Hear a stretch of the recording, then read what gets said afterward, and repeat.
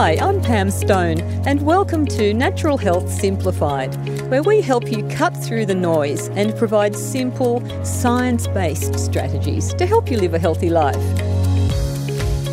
Now, we've previously heard from Leslie Braun about the importance of good nutrition as the foundation of healthy immune system function for children. So in this episode, we'll look at the role of herbs and also probiotics, which are different to nutrition, and see what role they have. And we'll learn what the evidence tells us about this in helping our kids do better. And as always, we'll be looking for those simple, child-friendly and parent-friendly tips to put into practice. So I'm very pleased to welcome back Leslie Braun, the Director of Blackmores Institute. Hello, Leslie. Thanks for joining us. Hi, Pam. How are you? Oh, very well, thank you. Now, again, very much looking forward to talking to you today and drawing on your knowledge in this area.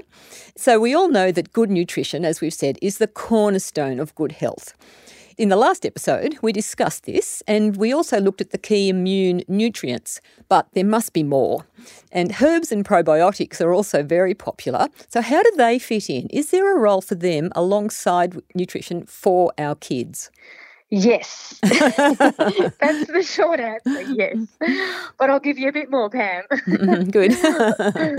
Look, I'm really pleased you asked, because nutrients are essential for the body to function effectively, and deficiencies really can hamper the way our immune system responds to fight illness. We talked about zinc and iron deficiency before as two really common examples. But in contrast, herbal medicines work differently. Many herbal medicines do contain small amounts of micronutrients, but importantly, they contain many different active components which can work in many different ways to promote healthy function in lots of different mechanisms.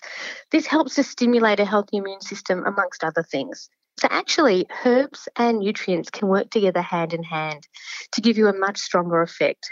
That's interesting, because I have actually noticed that some formulas do contain both herbs and nutrients together. So that said, what are your go-to herbs when it comes to helping our kids do better with colds? Look, Pam, I've got two standout herbs that we keep in our kitchen cupboard at all times. The first is a herb called pelargonium. And this herb has been used for generations as traditional medicine in South Africa for things like respiratory infections. Oh, well, that sounds good. So is there any science backing this up? Absolutely. So not only is it a traditional herb, but over the last few decades, pelargonium has been the focus of many different clinical trials. So there's been a nice, strong body of evidence that's been growing to support its use in both adults and children. The pelargonium has been clinically proven to relieve the symptoms and reduce the severity of symptoms associated with acute bronchitis in children. But I have to emphasise here that if your child has symptoms like a fever or chest discomfort or an ongoing cough, especially if it's got really horrible mucus with it, they need to get checked out by a doctor. Of course. So how do we use pelargonium with our children? So pelargonium is available as a liquid preparation. In fact, we've got it at home because it's suitable for adults as well, and I've taken it, and it actually tastes pretty good. But it's got that herbal taste to it, of course, because it's a herbal medicine. But one of the things that's really important and great about this is it is suitable for children 2 years and older. So there's not a lot of things you can give for young children, but pelargonium's been tested and been shown to be effective for young children. And because it's a liquid, it's quite easy for them to use. So I keep it in the kitchen cabinet for the first signs of a symptom, and at that point you take it out and that's when you start using it.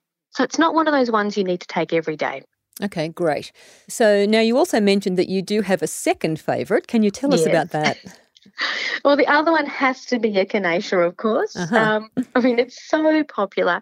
It comes from North America, and it was traditionally used in Western herbal medicine for generations to relieve symptoms of mild upper respiratory tract infections, amongst other things. Now, this is again one of these herbs that more recently, in fact over the last couple of decades, has been the subject of many different types of scientific investigations, test tube studies and clinical trials, you name it. There's been so much thrown at this herb. And most of the work is actually being done in Europe, although there has been some research done more locally in Australia as well. And for very good reason, it's become really, really popular. Now, another good thing about echinacea is it can be given to children over the age of 2, which is, again, fantastic. So you've got pelargonium, which is suitable for children over the age of 2, and echinacea is the same. And similarly, you can find echinacea liquid, which is really great when it comes to giving it to young kids because you can dose for that age group, and with higher amounts of that liquid, you can dose for the other and older age groups. So it's really important to look at the label to make sure that people get the right dose for the right length of time. And the way I use this is, again, keep it in the kitchen cabinet, bring it down at the first sign and symptom and start taking it at that point. I'm pleased to hear you say that because I must admit I have twins, as I've mentioned once before. Yes. And when they were growing up, and they're kind of grown up now, but when they were growing up, I'd never heard of pelargonium, but I had been recommended echinacea, and it was available in liquid form, and that was in my kitchen cupboard as well for all the years that kids were growing up. The first sign of a sniffle or a sore throat or whatever, out would come the echinacea drops. And I sometimes used to add a little bit of vitamin C powder to that concoction as well. So I'm glad to hear you reinforcing that you can combine the herbs and the nutrients. That's smart. Actually, Pam, what I used to do with my kids is I used to put it into a glass with a little bit of water and a little bit of honey in there as well. And I don't know about you, but that went down really well. And maybe you can tell me this, maybe that would also be good for a cough, because I wanted to ask your advice about coughs. Kids get lots of coughs, and it could be really hard for parents to know what to do. So what do you suggest we try there? Look, cough is very common in kids, and it can happen for a whole lot of reasons. Sometimes it's when kids have got, blocked noses or running noses and it goes down the back of their throat. It's called postnasal drip, and they're just clearing their throat. But sometimes it can be caused by an acute viral infection. In many cases, coughs do resolve on their own, but clearly if it becomes more serious and they become unwell, they're going to need to seek professional advice. When it comes to kids, the current Australian guidelines state that cough and cold medicines shouldn't be given to children younger than 6 years old and should only be used in those that are 6 to 12 years old on the advice of a health professional.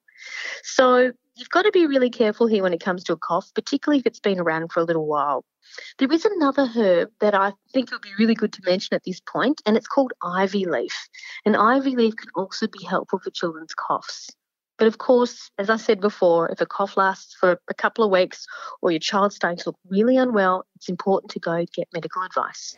Oh, that sounds good. And of course, when you say about those Australian guidelines with cough and cold medicines, they're the over-the-counter type medicines, aren't they? So it's good to know that there is a herbal option that can be given to kids in that younger age group. Mm-hmm. So we've got some good go-to herbs for children there. So is there anything beyond herbs that really is useful to help their immune system function? Well, believe it or not, probiotics. Ah, good. So a lot of people think about probiotics and gut health, but in fact there's a really clear link between gut health and the development of healthy immune system function during childhood. So the two are really well connected, which makes sense as to why probiotics can be useful here. So it's not just probiotics, it's also prebiotics. And prebiotics are those things that you can find in the diet which can help to create a very healthy microbiome. So high fibre foods are going to be important to help with that, but also fermented foods are really important for kids' gut health. So that's things like natural yogurt, for example. Oh, good. I was going to say, if you can't get them to eat some of those fermented foods, yogurt is a good go-to.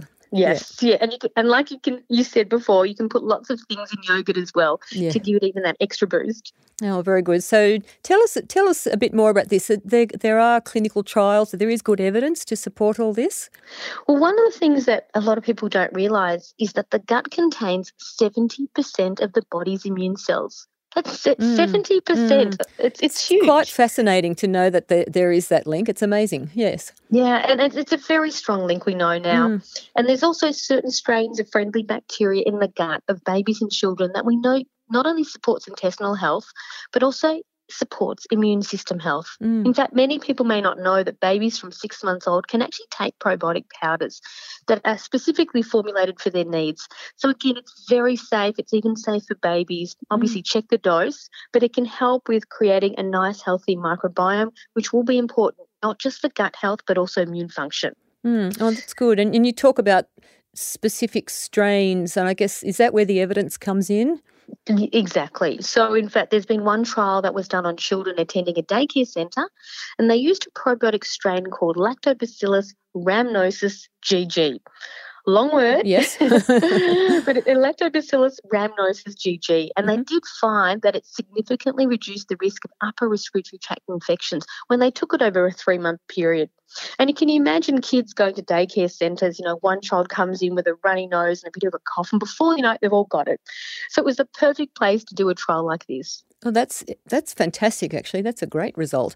So if we don't remember the specific strains, at least that's a guide to telling us to check probiotics supplements, I guess, that have been clinically trialled for children that might reflect what's been used in that evidence. Mm-hmm. That's right, exactly. Oh, great. So is there anything beyond this that we can do to help kids' immune health? Well, I think getting enough sleep. I often talk about diet and nutrition, but also sleep, making sure kids get enough sleep. And why this is important is because sleep affects the body's ability to fight infection. Now, ideally, children up to the age of 12 need at least 10, sometimes even 12 hours of sleep every night. I know my kids used to constantly try and convince me they didn't need that, but, they always paid the price, grumpy and tired and irritable, and then they'd catch something. So we've got to be quite vigilant on this. It's 10 to 12 hours of sleep every single night, and extra rest is also going to be important, particularly if they've got an infection, to help them to recover. The other thing that you can do is if a child's got symptoms like a cold and a blocked nose and a bit of a cough, you can use a humidifier in their room to increase the air moisture, which can also help to make it easier for them to breathe, and it can relieve some of the nasal congestion. And of course, good hygiene, and I think we're all getting into that habit now like never before. Washing hands regularly and covering our mouth and nose when you cough or sneeze, and ideally coughing into your elbow. I think we've got to just keep doing that for the future. Good habits, as you say, to reinforce at a very early age. That's great. So, Leslie, you've given us so much great information today. What would be your take-home message to sum this up? When it comes to herbs, my top 2 go-to herbs are echinacea and pelargonium. These are the 2 herbs you can find in liquid form, perfectly safe for young children, and keep them in the kitchen cabinet so you're ready to go when you need to. You can get cough mixtures with ivy leaf, which can be good for cough, but watch coughs. They can turn nasty very quickly. And the other key things are, ultimately, there's 5 tips, and that's diet, nutrition, adequate sleep, stress management, exercise and hygiene. Get those 5 things right, whether you're a child or an adult, and you'll be going a long way to doing better with common colds and even flus. Thanks, Leslie. Great advice. I think if we can apply any one of those tips, we'll be well on the way to promoting good immune system function for our children. Thanks, Pam, for having me. And next time I'm going to ask you about twins, because I just think what you have done there, I'm sure you've got many more tips and tricks to share with everyone. I certainly do. Happy to share them. Thank you. Thank you so much. And you've been listening to Natural Health Simplified, powered by Blackmores Institute. So thanks for joining us again today. As always, you can find this episode's links in our show notes. And if you have a question or a topic you'd like us to cover, we'd love to hear from you. So please do get in touch at info@blackmoresinstitute.org. Tune in next time when we'll offer simple self-help tips for easing sore throats, sniffles, coughs, and other unpleasant cold symptoms. I'm Pam Stone. Thanks for listening.